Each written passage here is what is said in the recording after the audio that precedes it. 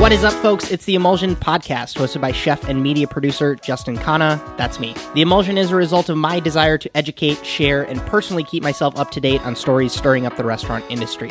I also sit down and interview remarkable professionals that are making exciting moves in their own unique and creative ways. Fine dining, chef swaps, new gear, critiques, professional performance, balance, hospitality, as well as the occasional rabbit hole are all just a few of the topics we get into here. With the goal, of course, being that you take off your headphones or get out of your car feeling smarter, more inspired, or more connected than when you pressed play. Whereas the long ad read, you will not find that here because the growing gang of amazing folks on Patreon make it possible for me to hit the publish button every single Thursday, and I'm eternally grateful for their support. But more on that after the show. I say it very early on in this interview, but if you're looking for chef advice or industry news, this is not, I repeat, this is not the podcast for you. I am joined by my fiancé, Anna, on this podcast episode. I proposed when we visited my mom in Maui in February. We had a fantastic time, and this episode is meant to serve a couple of functions. I know most of you have romantic interests in your lives in one way or another. You have boyfriends and girlfriends and wives and husbands and partners of all types, and I'm very proud of the fact that Anna and I have gone through our own trials and tribulations, our long distance for 5.5 years, our breakups and fights and struggles, and as with most stories with struggles, there are nuggets to be gained from that. So hopefully our story can help you, because unless you've got a master plan to not ever enter into a romantic relationship, I have a feeling you're going to deal with some of the problems that we talk about here. Reason number 2, maybe I sent you here. Maybe someday in the future you asked me a question about my relationship and I've sent you to this episode to get some more insight. That's why it exists. I don't publish a lot about our relationship on the interwebs for very specific reasons that I get into in this episode, so hopefully this episode and this conversation helps provide some clarity. Reason number 3, I've known for a while that I've wanted to marry Anna, that this isn't that big of a shocker, but I didn't want to get in the habit of having my quote-unquote girlfriends on the podcast, and now that I've committed to this wonderful woman, she definitely gets podcast clearance, so this is also part of that evolution. And last up, this is ultimately my show. I haven't done the best job of disassociating the Emulsion Podcast from Justin Khanna. This has always kind of been me hosting. I've never ever had anybody else host this show, and I hope this can serve as a way for you to better get to know me, and especially with Anna being there at some of the meetups like the one we did in LA, I would like you to know a little bit about her. So if we ever get the pleasure of meeting someone like you in real life, that there is some context for you, not just on me, but on this other person that's also going to be there who also enjoys meeting folks like you. So this is that episode. I hope that you enjoy it. Please check back next week for our regularly scheduled industry style show. If you're listening to this podcast and you're here for chef advice or whatever, I don't think you're going to find that here. Not on this episode. I think we're going to talk about us and the fact that we just got engaged and kind of like set the record straight on a bunch of stuff and just make sure that like if people have questions about our relationship or how we met or how we like why I'm not dating another chef or how you deal with some of my crazy antics, I think this will be something that we can just point to and people will know exactly what we're talking about. So I pulled for questions. There's lots of questions. Mm-hmm. What do you want to cover? Is there anything you want to like get out in the open or dispel or like you don't get any bad attention, which I'm very grateful to my audience for. But I don't know.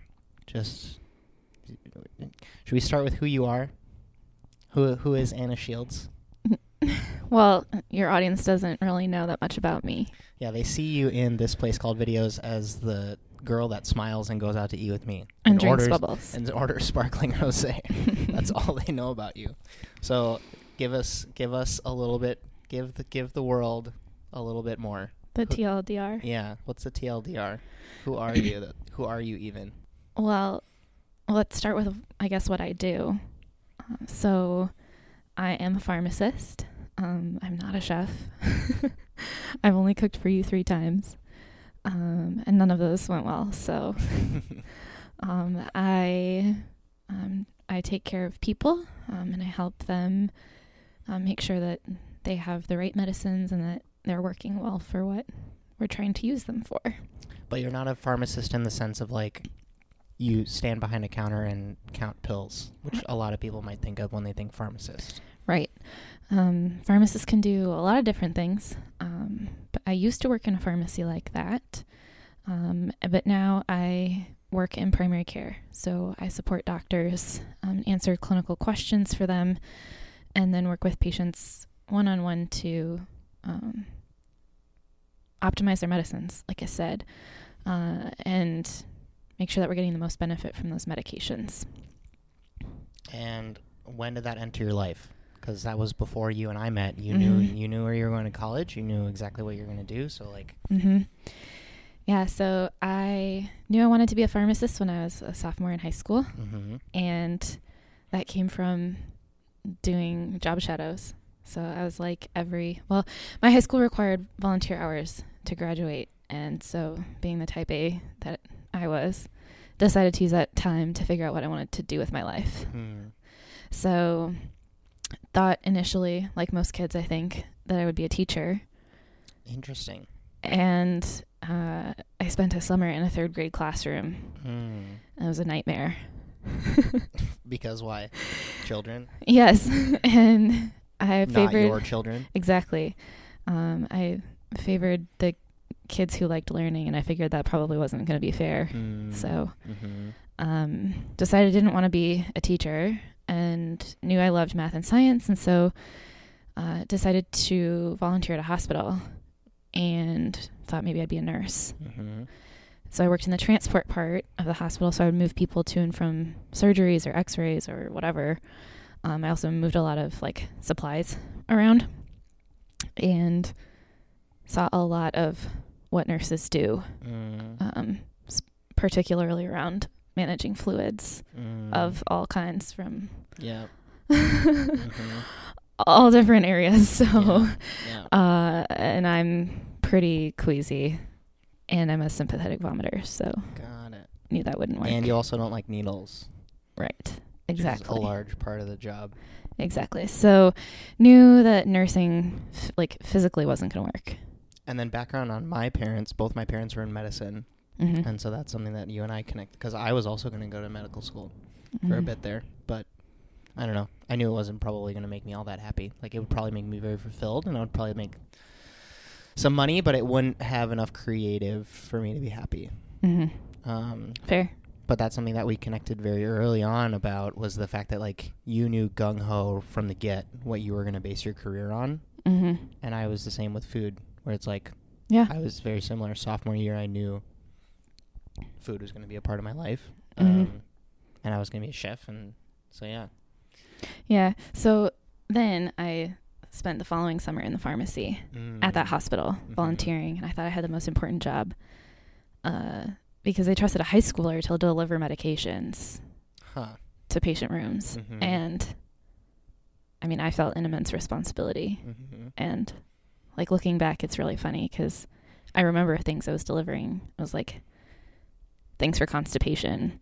Well, that's what you. That's very much so a reflection of you, though, because like, you're the kind of person who will take that and run with it, as opposed to some people, like, I don't know, stage fright, or like, I don't know, get nervous. I knew I wanted to be a pharmacist for a long time. Math, science. There's also an element of teaching when you really think about it. And then I also get to help people, which is something that I think has always been a passion of mine. Sure. And I feel like we should also kind of like use this element to segue into the reason why I am so forward on content and putting myself out there, but you don't. And a lot of it is like patient based. Like, you can't have your Instagram profile be public, because if a patient is dealing with an Anna Shields at the clinic, they can find you on the internet and harass you or compliment you or like all the things in between. And you don't want that. Right. So yeah, I've had friends of yours ask me why I'm not the, pharmacist of the internet. And part of it's that. The other part is that, like, giving someone advice on how to cook their vegetables is like, it's fine. There's no like risk, liability, blah, blah. Where in my world, if I make a blanket statement that this medication will solve this problem, which it might, but is it safe for you as a person, given all of your characteristics, age, weight, organ function, blah, blah. So it's like you could say yes or no to any of those questions, and it completely changes my recommendation. And putting that on the internet is not easy to do. It's why on like WebMD, everyone says at the end of the article, please consult a healthcare professional before using this as advice. Totally. So it's like, why put all this energy into being the internet pharmacist or the pharmacist of the internet when they could get you in they serious still trouble? And they'd still need to come talk to me. It's not the full picture. Yeah. But I think the reason that people say that, especially with like friends of ours that say that about you, is because you are very opinionated, you are very savvy, you're smart, and you have thoughts to share on certain things, especially like bigger macro trends. Chef Sammy Cooks wants to know how we met, so maybe that's now that people know who you are. Should we talk about that? Yeah, you start. Okay, so a lot of people think because of how long we've been together that we are high school sweethearts. Not true, because we didn't go to the same high school. And we actually met after we both graduated high school. So Anna's job during high school, though, was working at a department store in like our local mall. And there was this girl that I was friends with, and she went to high school with me, and she worked with Anna at this department store. So when this girl had her high school graduation party, I was there because I was her friend, and Anna was there because you were work colleagues. And we both connected over, I want to say, the fact that we were both going to out-of-state schools. Like, not a lot of Wisconsin people went to out-of-state schools. It's like, go to Milwaukee, go to Eau Claire, go to Madison. And you were like, I'm going to this place called Drake, and it's like the best pharmacy school program, like, this side of the country, or what, you know. And I was like, well, I'm going to Culinary Institute of America. It's like the best culinary school this side of, you know, wherever. And we both connected over that a little bit because, I don't know, we're both go-getters, and we tried to get after it, and we knew again, back to that point of we both knew what we wanted to do with our lives. Yeah. And I don't know, did we flirt with each other? I don't think so. Not at that party. You're just very naturally friendly, outgoing. Yeah, you're a very social butterfly kind of person, and you'll connect over random stuff. And I don't think I thought anything of it either. I don't know. You were there with Kate, right? Didn't you come with Kate? Okay. So then there was another party where you played soccer. Yeah, co-ed rec. With another friend of mine who lived down the street from me. And there was a big soccer party, and it was a blacklight party. And you drew something on my back. It was like sexy or you're hot or something like that. And did we exchange information at Ashley's party or at the blacklight party? Well, it might have been the second one. I don't know. Anyways, there was no Instagram back then. There was no Snapchat. It was Facebook. Oh, yeah. So we connected over Facebook, and we started messaging, and we went on like 1 or 2 dates before. The week before we moved to college. That was it. You moved to Iowa. Yep. I was stuck in Wisconsin until November because that's when my culinary school started. And I guess we like kept messaging each other. Yeah, but then I called you from college. Oh, to end it? Well, we had only hung out for the week before we went. And so I called you to say, hey, I'm the only person here from my school, and I kind of met somebody who I like, and maybe I kind of want to see how this goes and date people here for a while, and I don't really know what we are, but I like you, but you're going to be far away and I'm far away. And I must have blacked out. I don't remember that phone call. It definitely happened. But we ended it. But we stayed in contact. Yeah. That first year of college. And to be clear, I was also like with another girl kind of ish, trying to make that long distance thing work. So because we were both from Wisconsin, when we would go home for the holidays from our colleges, we would be back in the same place together. And if you're bored or like you don't want to spend time with your family, and we would go hang out with each other. And see movies. And so yeah, the summer after our freshman year of college, I think is when we decided that like. Yep. We went to the 4th of July together. And then started dating a couple days later. Got it. Officially. So that was based on the fact that like we tried this whole let's see other people thing. Mm-hmm. Even regardless of the distance, I don't think that you are someone that I like. It's kind of worth it in a way, right? Like, even though there's some distance, I genuinely like things beyond being in the same physical space, right? Like, it's because we had really good conversations. Yeah, like we shared a lot of same values, and like we That were was able to it. talk professional. Like, we were both on similar professional trajectories. Like, we were both very hungry and like Yes. motivated towards our careers. And Yes. would we go out to any crazy meals, like in those beginning days? Not really. I wasn't even cooking for you that much. Well, was I? But when I came to New York. Oh, yeah. To visit you. Mm-hmm. When we were 19. Yeah. Or 20, I don't know. We would like try to order wine pairings at restaurants even though we weren't 21 yet, and like go out to nice tasting menus and take like water bottles of tequila to Union Square Park and eat Bauhaus. That did happen. Yeah. So we were trying to, I don't know, we were kind of crazy kids, but not really. Yeah. Because we were both like, we were both very like stressed out about the idea of ruining our careers, right? Mm-hmm. So neither of us we're both very career focused, and that's what kind of kept us together, is the fact that like you could be my person to go to for like emotional support, to talk through certain things. You knew who I was, like you had a frame of reference of how I grew up, like, but you were also willing enough to give me the space to say I want to go to Chicago for the weekend. And it wasn't like, because we were both in the same, like, not talking to each other for 16 hours didn't hurt either of us. Right. And I think that laid the foundation towards like being able to make us okay over the long term. I don't know. Do you have anything to add towards those early days? Because that answers the question of how we met. Yeah.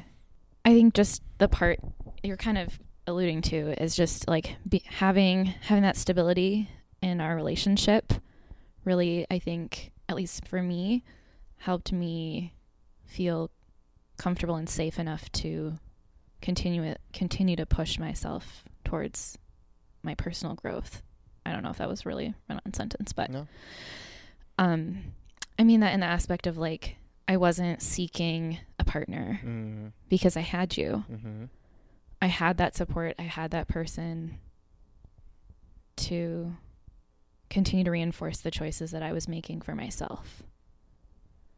That I wasn't feeling lost in terms of needing to find a relationship or someone to share my joy with and my sadness and all of that stuff.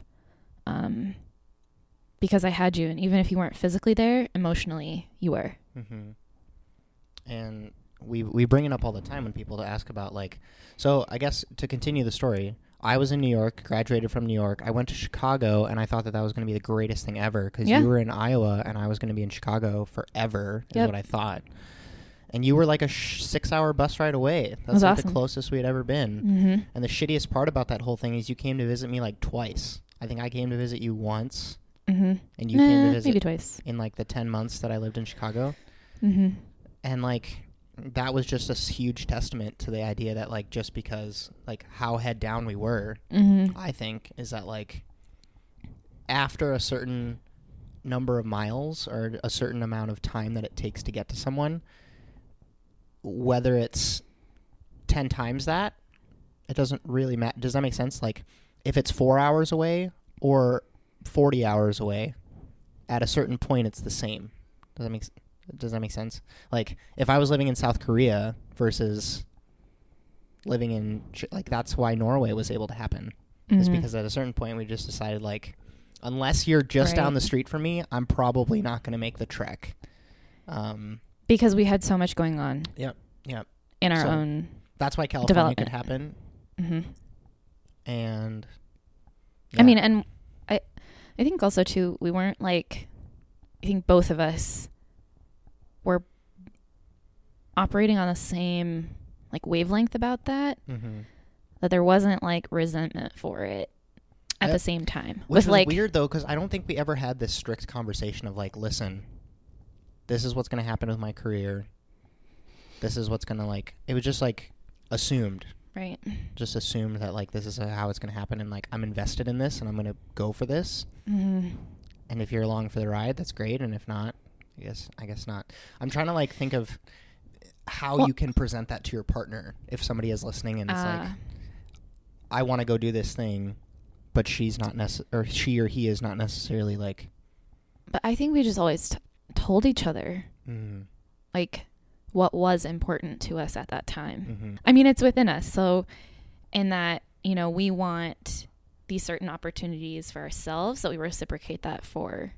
Yeah, there's no resentment toward it, but and it's also not no one, we're not keeping score. We don't keep score on that kind of thing. Right. Because for you doing your MBA and getting your pharmacy doctorate at the same time was like, I need 6 years to take care of this. Mm-hmm. And for me, like traveling and going to all these places and sometimes working for free and then like going international was what I needed. Mm-hmm. And it's like, I never wanted to be told no. Sure. By you. Sure. And so I never did that to you. Mm-hmm. Does that make sense? That's like super important. There were certain things that I wanted for myself and I couldn't impose the opposite rule to you. Like it had to be the same. Mm-hmm. In order for me to, I don't know. Yeah. No, it makes sense because if I say that I'm going to go to Norway for 2.5 years and then you say that you want to go to Florida or you want to go to Mexico or you want to go to Peru and I say, no, you can't do that.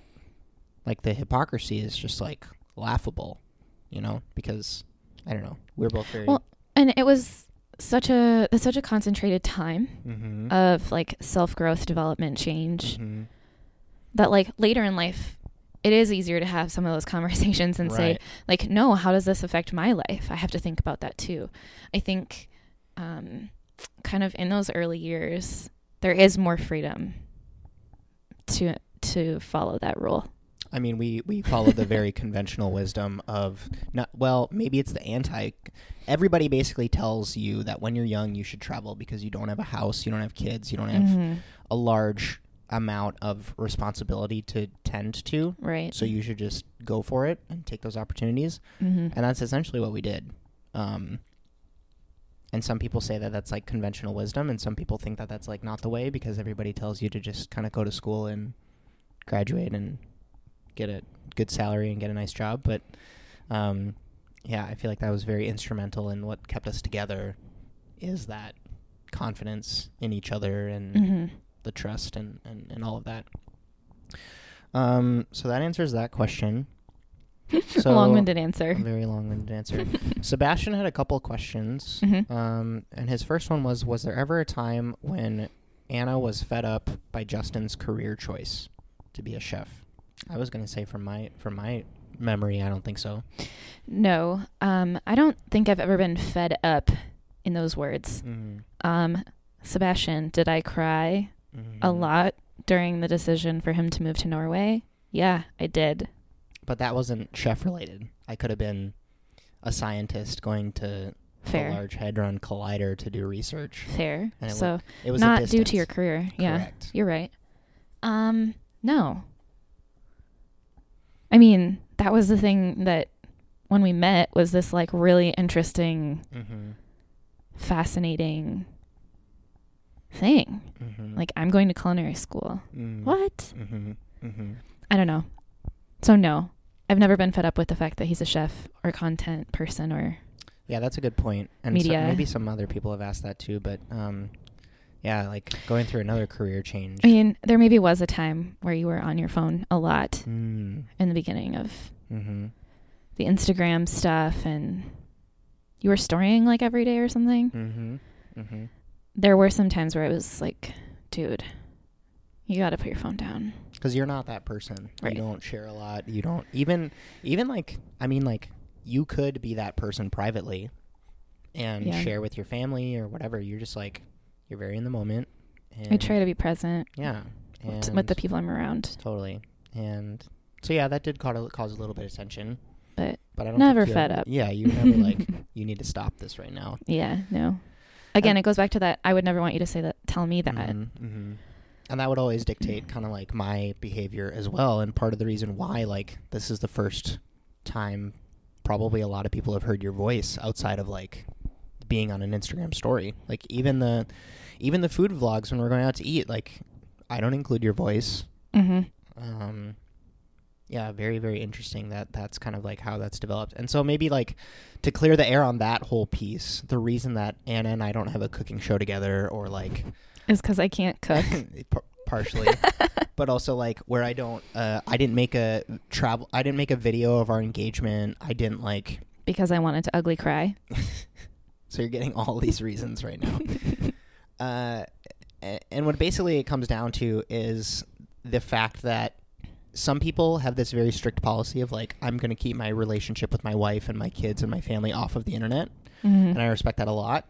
And there's other people like, I don't know, we've showed I showed you a couple of podcast episodes where people have their significant others on. And sometimes that's to genuinely get to know the person a little bit better. Sometimes it's for entertainment purposes. Mm-hmm. And I came to that realization that I never wanted our relationship to be entertainment for other people. Yeah. I never wanted the Justin and Anna show to be something that you could tune into and watch and get any sort of a rise or drama or whatever out of it. And that has kind of dictated my practice of putting our relationship on social media. Like I posted on Instagram that we got engaged. People very clearly know that we're together. Mm-hmm. Like I'll do something. Were people like shocked? Like people? No. Was anybody? I don't think anybody. And that's the other thing is that like. Only because I know your community is really large. Sure. Well, no. Like, were there some people who didn't know at all? No. I don't think there's any question that I have been in a long-term committed relationship. I also don't think that I allude to it in any way. Mm-hmm. At least I don't actively. Like, I try to make sure that people know that, like, I'm in a relationship. We've kind of been together we've been together for a long time. We do this thing together where we'll go out to eat very often. That's what I share. Mm-hmm. And aside from that, I don't really think that people know that much, which is part of the reason why I wanted to record this, is so that people know exactly who you are and why we're together and kind of like a little bit of our story, because we do think that it's a nice story, and we do think that, I don't know, there's value. And, of course, my little rants that I want to go on that we'll get into in a second, but where was I going with that? Sorry. I don't want the content that I produce to be about us, not because I'm ashamed to be with you. I don't think that. Okay. Or there was a point when you thought that, though, where you're like, why don't you put me in videos? That's why don't true. you, whatever? And I had to have that conversation of like, the second that I start to make you a valuable character in the content or like whatever, and people know that there's a emotional attachment between us, they will try to use that to get a rise out of me, right? Like, I obviously think you're attractive, but some people will go into the YouTube comments and be like, your girlfriend is ugly. You know what I mean? And I've never had that, but I've seen it with other people's stuff. And there's that quote, the fool never learns, the smart man learns from his mistakes, and the wise man learns from mistakes of others. I heard that the other day. And so like I can see that these other people put their lives out there on the internet, and it turns into this thing that just spirals out of control. And I would never want that for us. Like, I'd never want that to be pillow talk that we have. I never want that to be a fight that we get in over, because I'm in complete control of that, what I put out there. So that's kind of like where my head's at with that. Let's keep it on Sebastian's tails here. He says, how has she observed the evolution of your career from CIA until now? This is good because I'm bad at remembering these things. Well, what I remember from CIA is me coming to visit and you and Hubert hosting like a wine tasting in your dorm. We did do that. And like comparing the taste across pricing and what tasted, blindly. Mm-hmm. Sorry, this is very random, but I mean, we were nerds. like CIA days, like it was all about exploring, trying, tasting, doing, seeing, touching.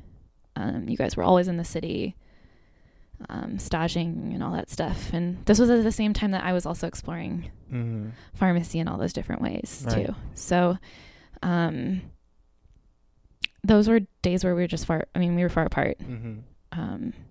But as in terms of your career and transforming, I mean, not a lot of that has changed or gone away. It's maybe more prevalent.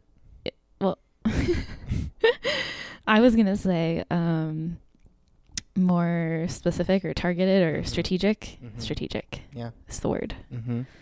I think the one thing that's been so consistent across wherever you are, or one thing that you knew after moving to Chicago and then choosing to leave, was how important having people around you is.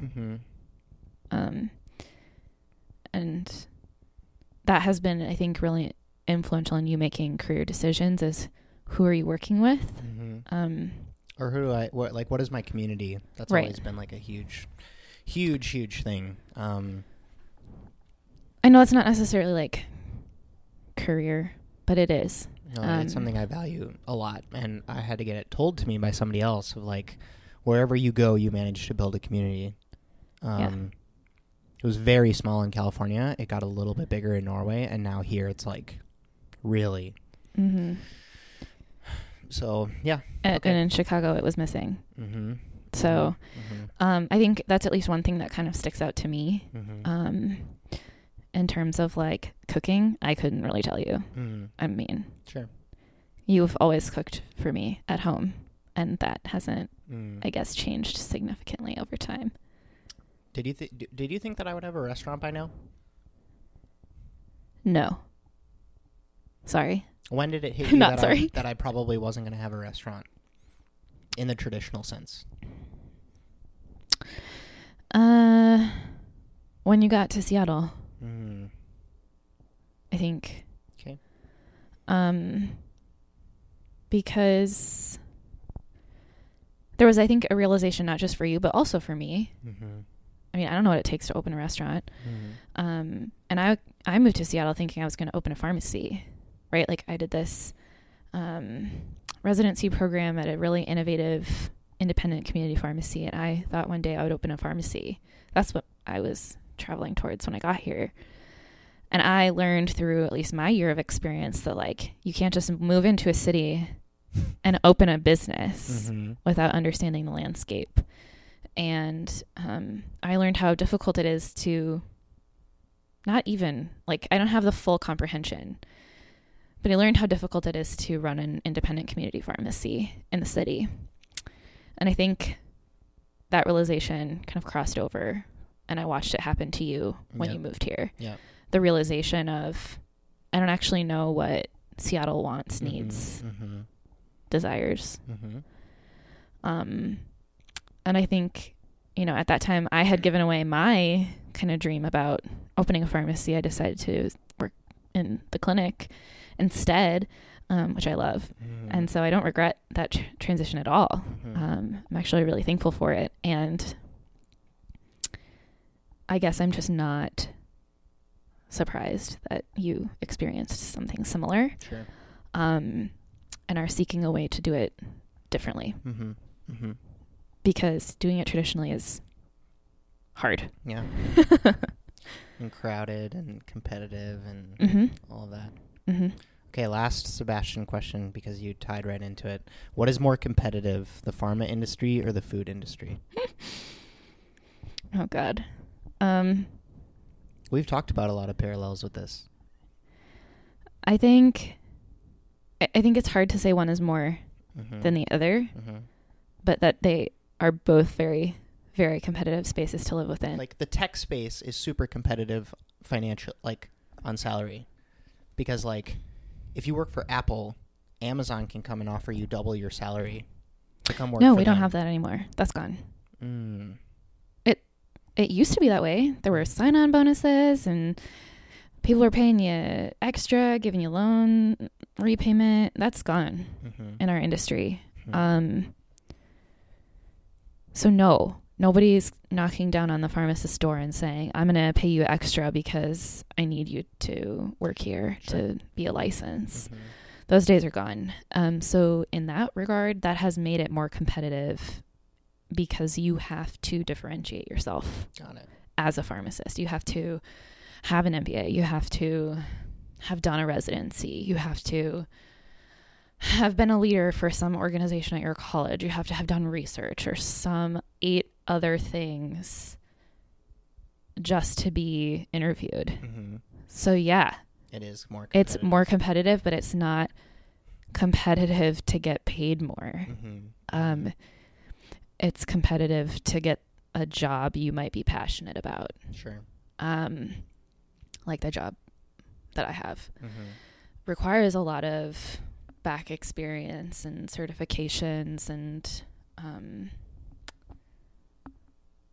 that kind of stuff. So it's competitive in a way that you have to really beef up your skill set. Sure. But I'm also in a union, so no. I get paid what everyone else gets paid. Mm-hmm. So, and that's just kind of think of a Washington thing. I'm not sure how many pharmacists are in unions and these days, but in the marketplace, I mean, pharmacy is a competitive marketplace. And we could go on a whole separate rant about all the pharmacy stuff, but we don't need to. Only from the standpoint is because we could talk about it for hours. Yeah. But, you know, there are really big players in the game who are eating up the little guys who are passionate about taking care of people because there's money to be made. But it's dangerous because it's removing what the pharmacist brings to the table by looking at what we do as a product, and that we're selling a product. The drugs. Right. And I mean, we are, but really what a pharmacist does is a service. Mm-hmm. A pharmacist is making clinical decisions to make sure that the product you're picking up today is correct. Mm-hmm. And that's different. And when you rush that process, it can get dangerous. I think most people know how I feel about the competitive side of the food industry, so we won't get into that.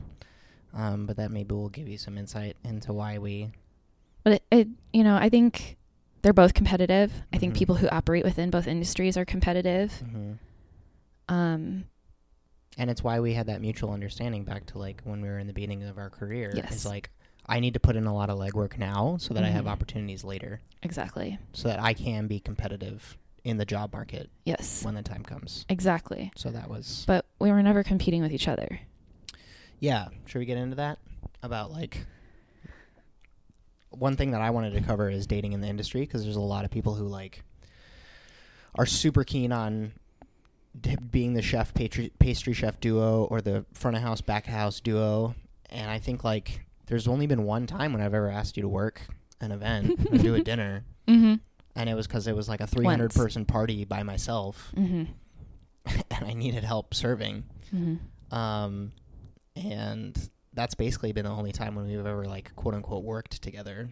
Yeah. And I don't have the education to be help you out in any capacity. So like, well, my advice to everybody is to just kind of like know who you are intrinsically. And if you get so much value from having your partner be a part of your career, then you should. I could never personally do it because back to the competition thing, I'm way too competitive. Like if you were also a chef, I would want to be better than you. And that would cause a lot of tension in our relationship. And I don't think that is healthy. So that's why I choose, like, I like to think that I have the self-awareness to see that and know that it's probably a bad idea for me to date in the industry. So I don't. And the fact that your work has nothing to do with food, but we enjoy our leisure activities match up, aka going out to eat, spending time with friends. Traveling, movies, going to movies, I don't know, playing board games, whatever. It's going for a walk or you know, doing yoga or whatever. Hiking. Like any of that stuff. For fun. And it's not like that all matches up, so then we can work together. Yeah. So my advice is to not date in the industry, because I know that I cannot date in the industry. Yep. But I'm the same. You know that. Mm-hmm. The thing about pharmacists is that, you know, we're perfectionists, and so when you leave work and you remember how pressured you were to get so many things done in the day, you start thinking about all the things that you missed, and then you start talking about clinical cases, and then that's all you do, and that's all you did all day, and then that's all you do all night, and it's just too much. I can't do it. I just can't do it, because it's what we did in college, right? Like, we would go to class all day, then we'd go intern, and then we'd come home and live with our pharmacy roommates, and we'd all share stories, swap all of it, and it's just exhausting. It's exhausting. So for you to be able to come home and not literally, if you tried to tell me things, I would be useless. That's actually great. Yeah. And it's not to say that you can't, because like I still have those people. Yes, that if I needed to get a thought out, I still have those people. But I'm also there for you on like the more macro trends of like, I really screwed this up. I'm really struggling with this. I feel like XYZ person doesn't think that I'm XYZ. The interpersonal stuff. Yes. Because really, chefing and pharmacisting isn't that different. It's not. It's the chef leads the team. The pharmacist leads the team. Disguised as a service, or a service disguised as a product. Whatever you want to decide that is. There's a hierarchy. There's a structure. There's team dynamics. There's processes. There's having a knowledge of why things happen when you combine two things. And science. Same. And people are, I don't know. We are the only chef pharmacist duo that we've met. He likes to say we're the FDA. The FDA, Food and Drug Administration. You know, living with other pharmacy students, I can't even imagine. Sure. And you know, they're off doing other things now too. So I'd like to say that we're all pretty successful and in similar roles, but you know, there's still that competitive thing there. I'm like waiting for one of us to be like, I'm a manager. Right. And then the other ones kind of like freak out about, oh my God, am I not doing enough? But that's a beat. And right now everyone's getting certified, and I'm not certified because I can't yet. And sure, it's just but that's healthy competition, right? Unhealthy competition is when it plays into your identity a little bit too much. And I feel like the people who think of their relationships as their identity, that's when it can get harmful. And we've tried to stay away from that. Yeah. Let's see here. Your dad wants to know what's your favorite pie to eat. Yours, Dad. Your apple pie. What's yours? I like cherry pie quite a bit. What? I do. I like dark fruit pies. Like some of the Marionberry pies you can get out here are pretty good. I'm also not opposed to like pumpkin pie. Like any custard-based tart thing is pretty good. Lemon meringue. I don't know. Maybe pie's just not. I have a sweet tooth, so I'll take anything. Oh, coconut cream? Yeah, nah. Oh. Nah. I'd rather have the coconut cake. That's kind of what I meant. No. I gift up. Let's talk about work-life balance a little bit. Because a lot of people had questions about hours. How do you keep the relationship work when working long hours in the kitchen? Oh. How do you keep the relationship alive? How do you keep things exciting? Blah, blah, blah, blah. So, I don't know. I don't necessarily think we've ever went through a phase when we feel like it's dull. Have we? I mean, only when you were gone for a really long time. Mm-hmm. When it's like, it just seems like this like you can't see the others. Like you're that was like distance in a way. Yeah, like you're on a raft and you can't see land, right? Like you're paddling for what? Like you don't have anything to look forward to. But now, like, since we're in the same place now, I don't think we've had any sort of lull where we think that this is boring or... Yeah, no. I mean... So why is that, I guess? Why have we not? I think it comes down to just gratitude. Like us being so grateful that we're actually here. It's that thing that I always say. Tell everyone what you always say. Well, there's this thing when you're you're long distance for so long, 5.5 years, that like when you're finally in the same place, you're finally together and have each other, you just don't like care about some of the dumb stuff. You let it go because it's not worth your time or energy. Like leaving your socks on the floor, which you do. I mean, I could get upset about that. They're like, 5 inches from the hamper. But like, is it worth having that argument? Like, no, because I'll just pick up your socks because it means I also get to hug you today. Mm-hmm. And I get to see you and laugh with you instead of argue with you about your socks. Mm-hmm. So, because like for the last 5 years, I haven't seen your socks. Mm-hmm. And so I'll just pick up your socks and it's fine. Totally. And I think that has kept things exciting more than, because we're not fighting about stuff. Yeah, like I went on this road trip where I was traveling for like a week, and it's like we're such wimps now. Like we can't. I miss you. Yeah, like we can't go longer than like, I don't know, 2 weeks feels like forever. Mm-hmm. And the longest we were ever apart was like 8 months. Yeah, right? That was awful. Mm-hmm. Yeah.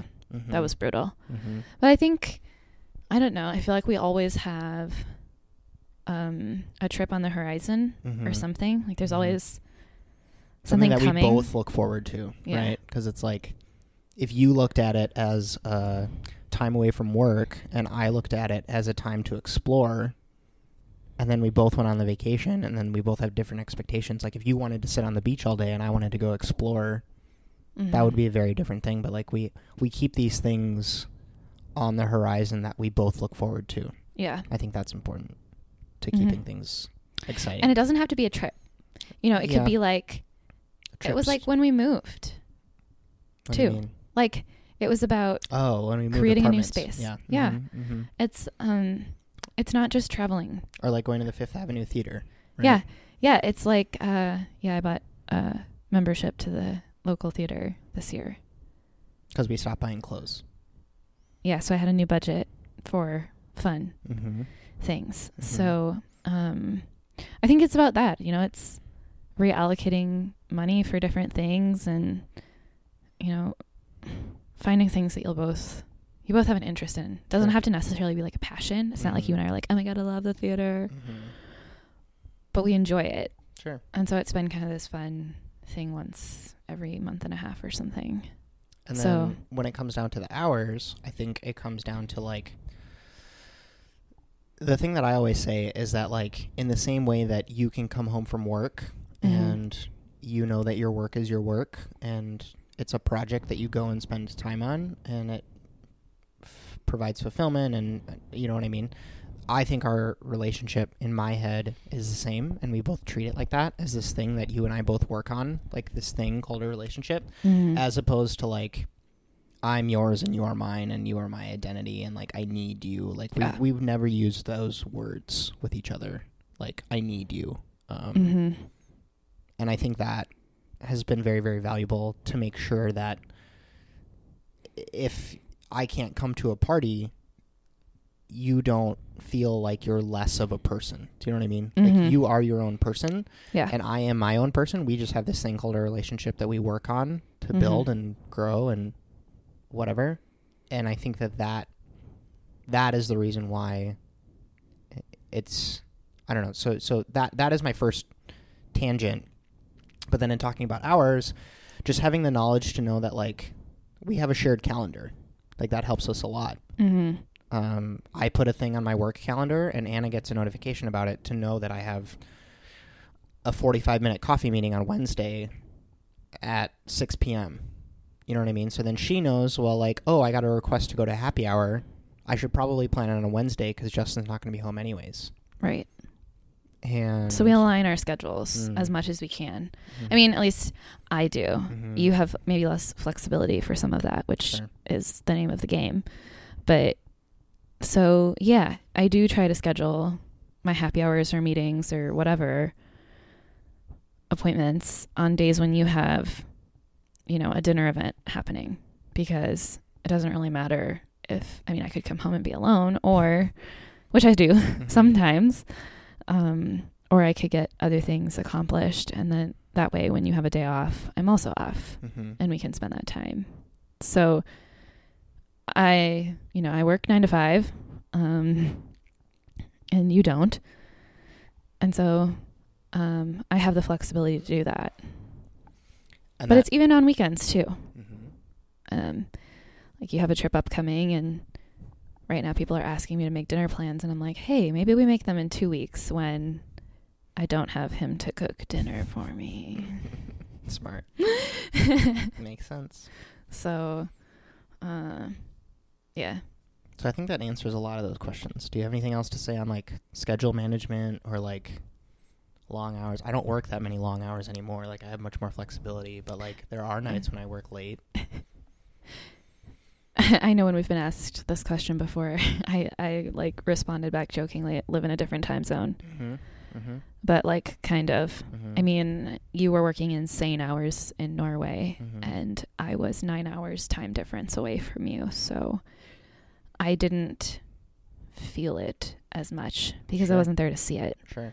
You were sleeping during the time that I was working. No, it's true. Yeah. And that was probably our most challenging time because someone was always waking up or going to bed on those FaceTime calls. Every day. We'd FaceTime every single day. Yeah. That's something that like doesn't get told as part of the story is like, could we have done this back when you used to have to write letters to each other? We did write letters in the beginning. Yes. But like when that was our only way of, if that was our only way of communication, I don't think we could have done it. Right. Like being able to see your face every single day. Yep. And say good morning and say good night and hear about, I mean, we wouldn't even like, there's stories that you will tell me about from your university days, and I don't remember them like you wouldn't tell, like we were so head down that I don't know, like we didn't talk about that many things because it's like, we didn't have the time to, like I didn't have the time to tell you about my day, which was also kind of beautiful because then it's like, I feel like there's a lot of couples who will go through like, you sit across from each other and complain for a long time, and we didn't have time. We didn't have time. So it's like, tell me the macro of what happened last week. You know what I mean? Like, tell me the wins, tell me the pitfalls. Like, and it wasn't like delusion. It was just the idea that like, I only have 25 minutes to talk to you because it's 11 p.m. here and you're just waking up and you have to go to work. What are we going to talk about? You know? Yeah. I think that's important to kind of like slide in there and just make sure that everybody knows actually happened. Amanda wants to know, being a chef and dealing with Anna turning into a gremlin when she's hungry. What happens when you get hungry? And what you're not you when you're hungry. Have a Snickers. Yeah, I'm not super nice if I don't eat on time. I wake up starving, and Justin makes me breakfast. My mom says I'm a dragon. So the Anna dragon, first thing in the morning. Well, and I say because when you're sleeping, you were just fasting for like 8 hours. Break the fast. Exactly. See? So I do need to be fed relatively quickly after sleep. So for breakfast. And then I'm the kind of gal that likes to eat every 4 hours. It doesn't have to be a huge meal. I'm a grazer. So I do give warnings though. It's true. Okay, so I do give a little notice that I'm getting hungry. And then another notice, and if there's a third notice, it's probably not a good situation. Yeah. Which only comes into play when we're traveling, because you're pretty good at taking care of yourself throughout the day. Yeah. But like when we're traveling and we don't have a fridge full of food or... That's true. Some of my friends wonder why I'm asking about the next meal during the current. Chef Cliff Smith wants to know what's the best/worst thing I've had you try. Oh. I mean, I eat everything. I try everything. That was always my mom's rule. You have to try everything once. It doesn't mean you have to like it. So, but I do think it's weird. Have I served you a dish at a tasting menu event that you haven't liked? I think I have. Where? I don't know. I'm asking. Like during a pop-up that I've done. I can remember specific times when you've given feedback that you didn't like certain dishes. But I don't think I can remember what dishes those were. Oh, I don't know. Sorry. It's okay. I just don't want people to think that, like, I don't know, you're giving me any delusion. Oh, no. That my food is amazing and whatever. Like, you're very quick to tell me. I'm very particular about textures, which you know, but other people don't know. So I take that feedback with a grain of salt. If I serve a panna cotta because she doesn't like yogurt, right? So trying to keep that in check. But also, like, some of the raw fish or raw meats, and that's very texture-based. Yeah. But I don't think anything comes to mind was like the worst thing I've had you try. What's the best thing I've had you try? Where like we've been out somewhere and this is such a hard question to like ask on the fly. I don't keep a immediate catalog. I think the first time you had a this. Queen Yaman, you were pretty happy. Yeah, that was pretty awesome. And we've had a really good time like trying different coffees that we make for ourselves. I think that once we discovered like what kind of coffees we like, that was a really big moment. Fair. Yeah. It made me like radishes. I used to hate them. I don't think that was me. I think that was just you. Repetitive. That's true. It's not like I cooked with radishes all that often. No, if anything else comes up with best worst thing that I've had you try, interrupt me or interrupt yourself. So the other thing I was going to chat through is just dating a chef in general, because there are a lot of chefs that are going to be listening to this show, and I'm curious to hear from your perspective if there's anything that chefs can do better to make them more stable partners. Like, as someone who... I'm the first chef that you've dated. Yeah, the only one. And so what have you seen based on other chef friends of mine who have been in relationships, or like... But this is like in any relationship. I feel like it's not just chefs who want to maintain a relationship. It's like, it always comes down to communication. Always. And women can be better at it too sometimes. But I think that's one thing that that was the only thing we had for so many years, was literally just communicating verbally. And expressing your feelings, whether they're good, bad, ugly. So like learning how to talk to each other. Yeah. I think that's, I mean, it's super underrated. But chefs can be really bad at that, right? Like it's the reason that some chefs don't like going in the dining room, because they don't like being able to talk about story. Like, they don't like that. So, I don't know. I have to practice. Would you add anything else about like what you do outside of work?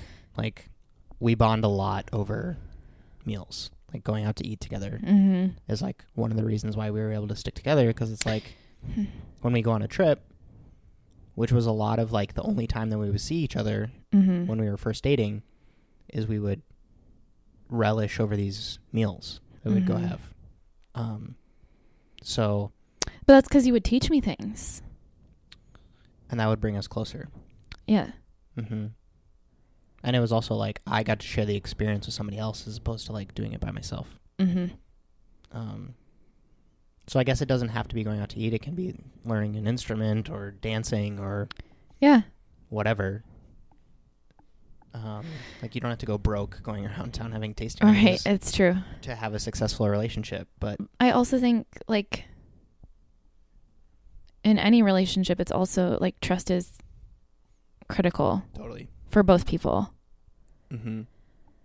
And demonstrating that you trust somebody.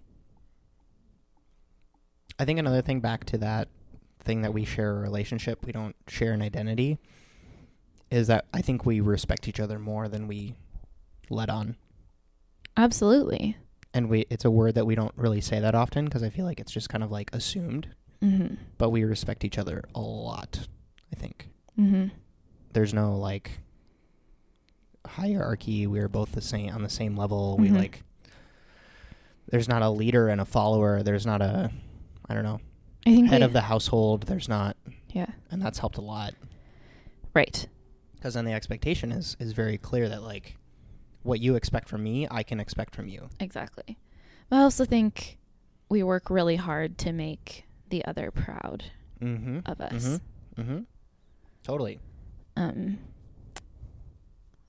we say it. Mm-hmm. Like, yeah, it's not a weird complex that we have where it's like I need validation from you. Mm-hmm. It's just intrinsically like I want to make you proud. That's okay. Yeah, that's a good point.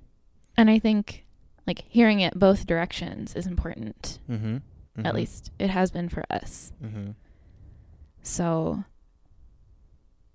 tell your partner that you're proud of them. And not like good job for taking out the garbage. Mm-hmm. Mm-hmm. But like, you know, when you see them putting in the time on this project or whatever and they're killing it, like it feels really good to have that validation. Mm-hmm. Mm-hmm. And to give it. It feels really good to give that validation to somebody else. Mm-hmm. And maybe that comes back to the competitive thing of like, if you're competing too hard with somebody else, you're less likely to give up that praise because it's an ego thing where if you're giving out that praise, that means you're not getting it. And it's like, I'm totally happy giving you praise because I don't feel like that's being taken away from me. You know what I mean? Yeah. But I think, one other thing that chefs can do is like make time. It can be that 10-minute FaceTime call. It can be a text message. You know, I always knew you were thinking about me when you did that. Mm-hmm. And it wasn't this weird like clingy thing. That's not what I'm getting at. But like making time is nice. Sure. And I had another one, but I forgot. It's okay. You can think more about it. But yeah, I think that's important because if there's going to be a 14-hour stint where I'm probably not going to answer any of my text messages. And be open about that. I'm about to go into this 14-hour thing. Tell me. Otherwise, I'm going to worry about you, and I'm not going to know who you are, and I'm going to call you a bunch, and you're going to get really annoyed. Anyway, sorry. No, it's important. It's important. That transparency yeah, and is helpful. Yeah, I think that can be really hard for some chefs to kind of like come clean with that or like even admit that they need a partner because like I don't know, we're all human. We all like desire connection and to be heard and feel loved and all of that. I think we're still learning too, so we're not like experts, but these are the things that we've. At the same time, though, like, and this is something that we haven't gotten into yet. You have this great piece about fear of missing out, and the antithesis of that. So, can you dive into that a little bit? Because I think that's very, very valuable for people to hear. Well, comes from the question of like how are we still together after all this time, or how can you stay committed to one person during long distance? Usually, when that question gets brought up. Yeah, during the long distance thing, and I, say that that's because a lot of people in our society in today's world, and not just today, but whatever. There's this FOMO thing, like that fear of missing out on what could be, or the next person, or tomorrow, or... I use the grass is always greener syndrome of like, the second you see a problem in your relationship, you think of, oh, well, like if your girl has problems with constantly going out and spending too much money, the second you see someone who doesn't do that, you're like, oh, well, I should be with her. When in reality, girl number 2 comes along with her whole entire other set of baggage. Mm-hmm. Good and bad. Yeah. So. Well, so where I'm going with that, the fear of missing out, is like when you're in a relationship like ours, like I have a lot of JOMO. Like I experience a lot of joy of missing out. And that I'm in a very joyful place and I don't have that fear of missing out on the next person or the next thing because I don't know what that might be, like you say. It's the idea that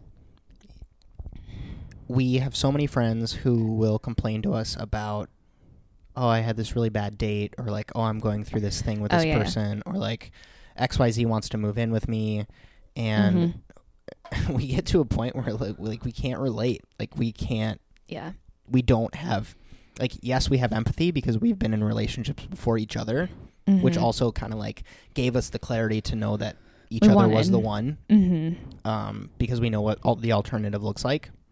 But also, like, I don't spend, like, if someone that was actively dating broke down how much time and money they spent per week dating, I can't, like, you can't get that time back. You know what I mean? So, like, the fact that I don't have to worry about the hour leading up to a date that I have on Friday night and the $80 that's going to cost me is incredible, right? Like, I would rather spend that money and that time with you, and it's guaranteed that I'm going to feel fulfilled at the end of it. Yeah. It's like a roulette thing, right? Like, you're going to give up your time, you're going to give up your money in hopes that it's going to make you feel better than you do right now. Yeah. I don't know. And then, like, going through breakups and, like, trying to navigate the dating landscape in 2019, like, we don't know. We don't Tinder wasn't around when we, you know? So, just an interesting. Well, and bringing up Tinder, I always go on my spiel about that too. With, like, relationships and dating today is, like, it's kind of crazy. Like he said, it's not relatable. We can't relate as well as maybe we should.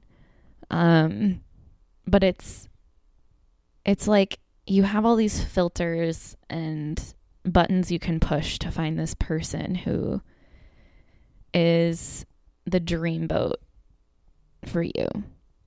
But, like, there's this belief that dream person is going to pick all the boxes that land on you as their dream person. Like, there's no rule out there that says, like, your dream candidate is going to love every single thing about you. There's this belief that if I pick this perfect person on paper, that it's going to be rainbows when you see each other for the first time. Well, but that, like, it's going to be perfect on both sides. And it's not necessarily true. And most times it's not. Right. And because you can go through that process of getting to know someone through the phone, this is in air quotes, getting to know someone through looking at their Tinder page. Yeah. It's not real. Because, like, a lot of times, and in the way that we got to know each other, the way that you learn those things was through conversation. And then you learn all these other nuances about a person to kind of, like, and it goes both ways. But being able to learn about the fact that this person loves sailing and dogs and is a marketing VP at a large tech company, like, you used to have to ask those questions, and now you can just read them with, like, their favorite photos that they've taken of themselves over the past 3 years. That's not real. Like, Tinder makes it so much more difficult to accept somebody's imperfections. It makes it so much harder for... Wait, what did I just say? Tinder makes it so much harder to accept someone's imperfections. Yes. I agree with myself. I agree with what I just said. No, so it's like, it's harder for someone to accept your imperfections, but it's also harder for you to accept theirs. Because you've already painted the picture in your mind. That they're perfect. Right. So there's this this really difficult, I don't know. I just think it's a lack of everything that we've talked about as far as transparency and trust and communication and yeah. Because it's not. Where during those conversations, you discover all these things that you really like. You learn a few that you don't. But then you get to kind of weigh which ones am I willing to accept. And you can still do that on Tinder. There are people who have really great relationships who met on Tinder. I don't mean to we're not judging shit on Tinder, but it's just this weird thing. So what would you suggest in 2019 that people do to meet? Talk to each other at coffee shops. Be nice to each other. You know, open the door for somebody. I know it's just a really weird, dumb, fucking cliche thing to say, but make small talk with somebody on the subway, but don't be creepy about it. Talk to people at your mutual friends' parties who you don't know. That's what we did. You're seeing the result. But, your friends are great filters, right? If they have somebody at a space where you are also, there's probably a reason why that person is a part of their life. Right. Should they be a part of yours? Maybe. And then just follow everything else that we talked about here of being transparent about the fact that I can only go on dates on Mondays because I work 6 days a week. Yeah. And I probably won't answer your text messages. Yeah. Because how many friends have we had that go out on dates and they're the person never texts me back. It's well, have you asked why they're not very good at texting? Right. Just interesting. Sorry. Expectations versus reality. I feel weird talking like an expert. I'm not an expert. This is our story. But also if you have one successful restaurant, people won't normally ask you about all the failed restaurants you've had. Fair. They just want to know about how did you build this successful restaurant. And I don't know. I guess to maybe tie a bow on this conversation is a lot of people come to us and say we're about to go long distance. You guys did it really well. What is your advice? And a lot of times we give the advice of from the get, you can pretty much know if it's going to work out or not. Are you the type of person that can realistically withstand a long distance relationship? Right? If your quote unquote love languages are physical touch, you're probably not going to do that well. Well, that's not fair. Because yours is. Yeah. True. So why do you think that it worked then? Because we were ready from the get. From my perspective. I don't know. We had some rocky times. Because I didn't get to see you for 8 months, and my love language is touch. So there's that. But I don't think there's a real. There's not a rule book code. Sure. You both have to be invested. You both have to want it, and you both have to be okay with it being kind of different than everybody else's relationship. Yeah. Is there anything that we didn't cover? I'm sure. Well, it's okay. We can have this conversation again when. Aren't there more? No, that's it. Are you sure? Best worst thing I've had her try. Pie, schedule management, how did we meet? Fed up with career choice. Evolution from CIA till now. More competitive. Gremlin when she's hungry. Work-life balance. Relationship while working long hours. How do you keep your relationship fresh and stay committed to just one person? And the person that asked says that I need to factor out that I am that person. So the question is based on monogamy versus polyamory and how we just decided that we're going to be committed to each other forever as long as we both shall live. So they say. I don't know. Do you have thoughts? It goes back to that Jomo thing for me. Yeah.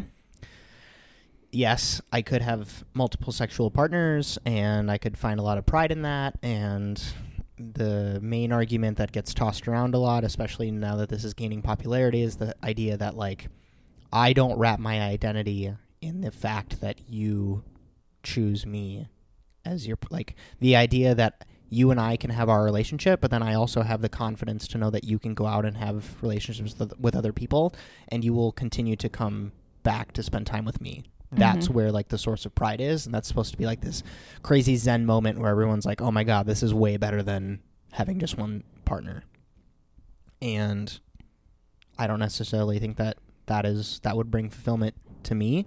I think that we're in a comfortable enough relationship where like you can walk up to someone at a party that is a heterosexual male that is dressed very nicely, and you can give him a compliment and it doesn't hurt me. Do you know what I mean? Yes. And I can be walking down Venice Beach and say that a girl looks attractive, and it rolls off both of our shoulders. You know what I mean? Where we don't punish each other for, you know what I mean? Because like, how can you know that you're happy where you are if you live in a silo, right? Like, because I can look at girls that like, there are more attractive guys than me, and there are more attractive girls than you. That's not the point.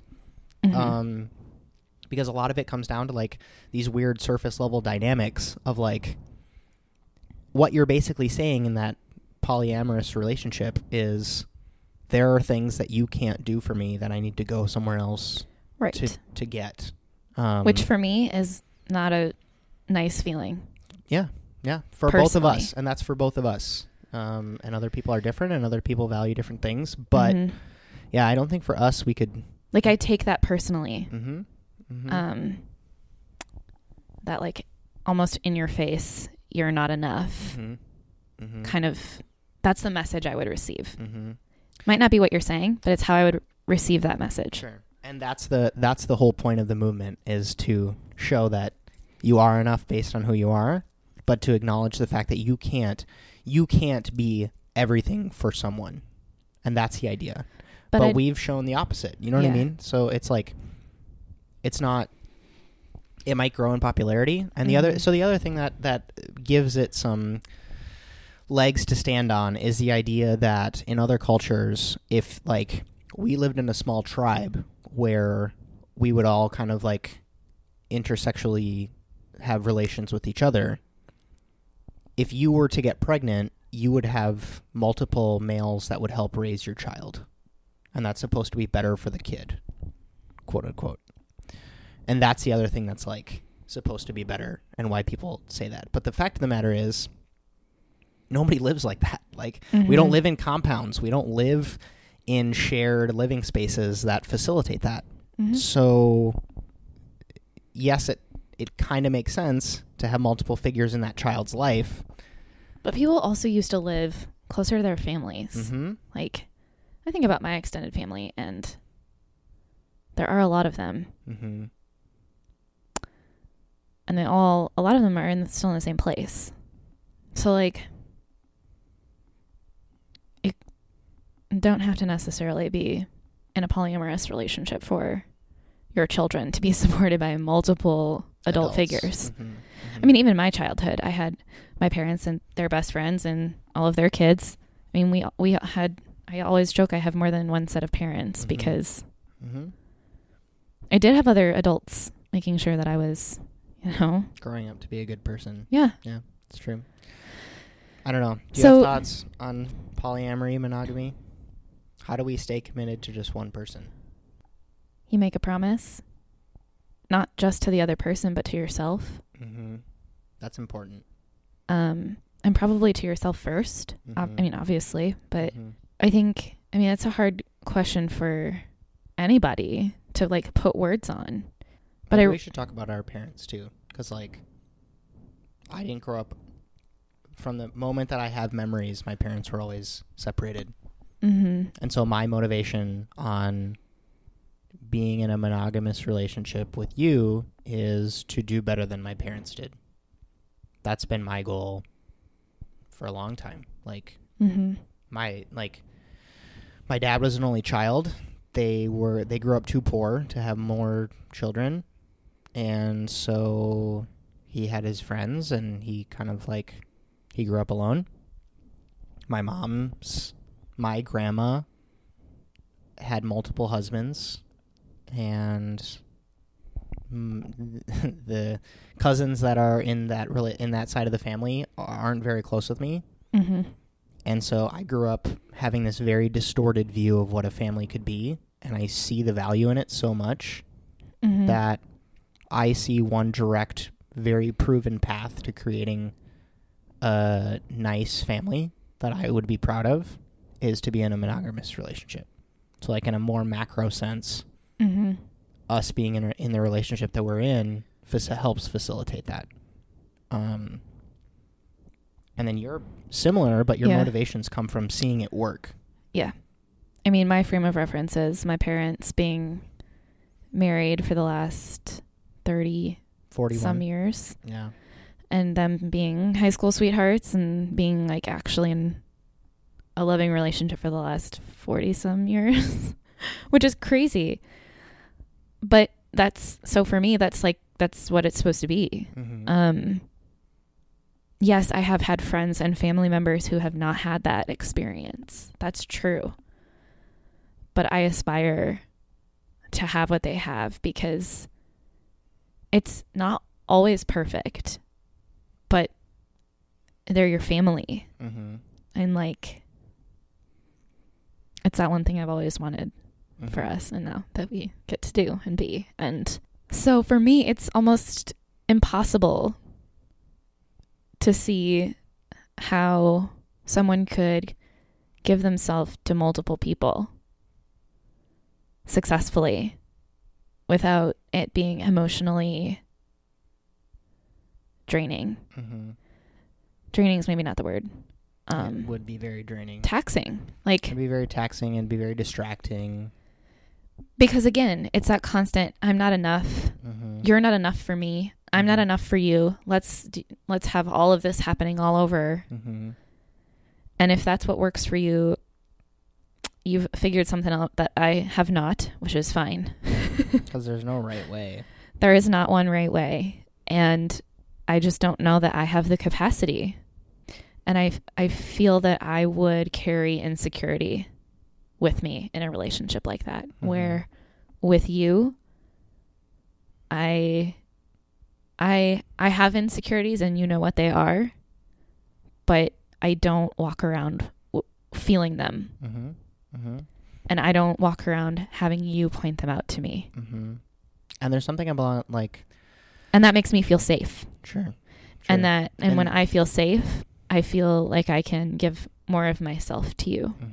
And that provides speed and clarity and helps with decision making and being able to plan and all of that. Yeah, makes sense. So the ultimate goal of this podcast was to talk about our engagement, which we didn't really talk about, but that doesn't really need to be a story that we talk about. We're engaged. He did drop the ring in the sand. I did drop the ring in the sand. In all fairness, though, you elbowed it out of my hand. But you found it. I did find it. To kind of announce that and get people to know a little bit more about you and about our relationship and fizzle out any questions or rumors or I don't think there was any of that ever floating around, but I just want to be able to if anybody has any questions of how did you meet? How did you whatever? I want to be able to point to this as so the question then becomes, is there anything that we didn't cover that you see coming up as far as questions from people that you just want to address here? Oh, right now? I don't. I've said everything I need to say. When are we getting married?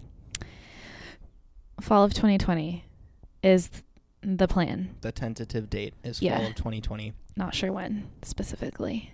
Are we planning on having kids anytime soon? No. That was very fast and furious. I like it. Yes, no? Yes. Yes, kids. Not anytime soon. I think that's it for us. You want to leave anybody with anything? Advice? Thoughts? Love you, Mom and Dad. There you go. What's for dinner tonight? What's in the fridge? Lots of salad stuff. Salad? Hey. All right, that's it. As I mentioned in the interview, most of Anna's socials are private for work reasons. If you ever see us traveling in a city through like my Instagram stories and you want to meet up, I'm pretty confident that we will take you up on your offer, as long as you're not being creepy about it. We love meeting new people, so don't be shy about it. You probably won't see her on the show again until we start to plan for having our first child, which, as I said in the interview, is a little ways down the road, and we're pretty mutually in agreement about that. So until next time, thank you so much for listening to this kind of weird and very personal episode of the Emulsion Podcast.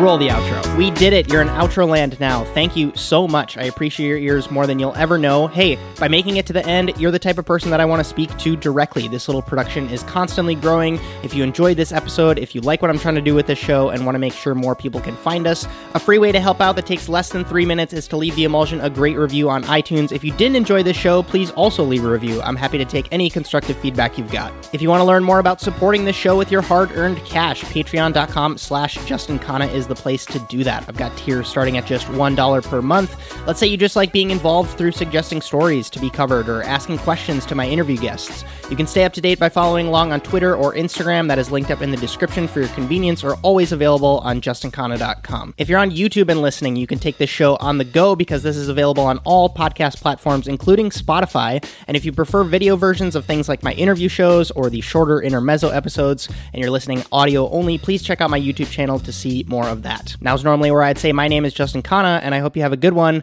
but you've probably got another podcast episode to listen to, so I'm just gonna get out of the way here. Excuse me. Pardon me.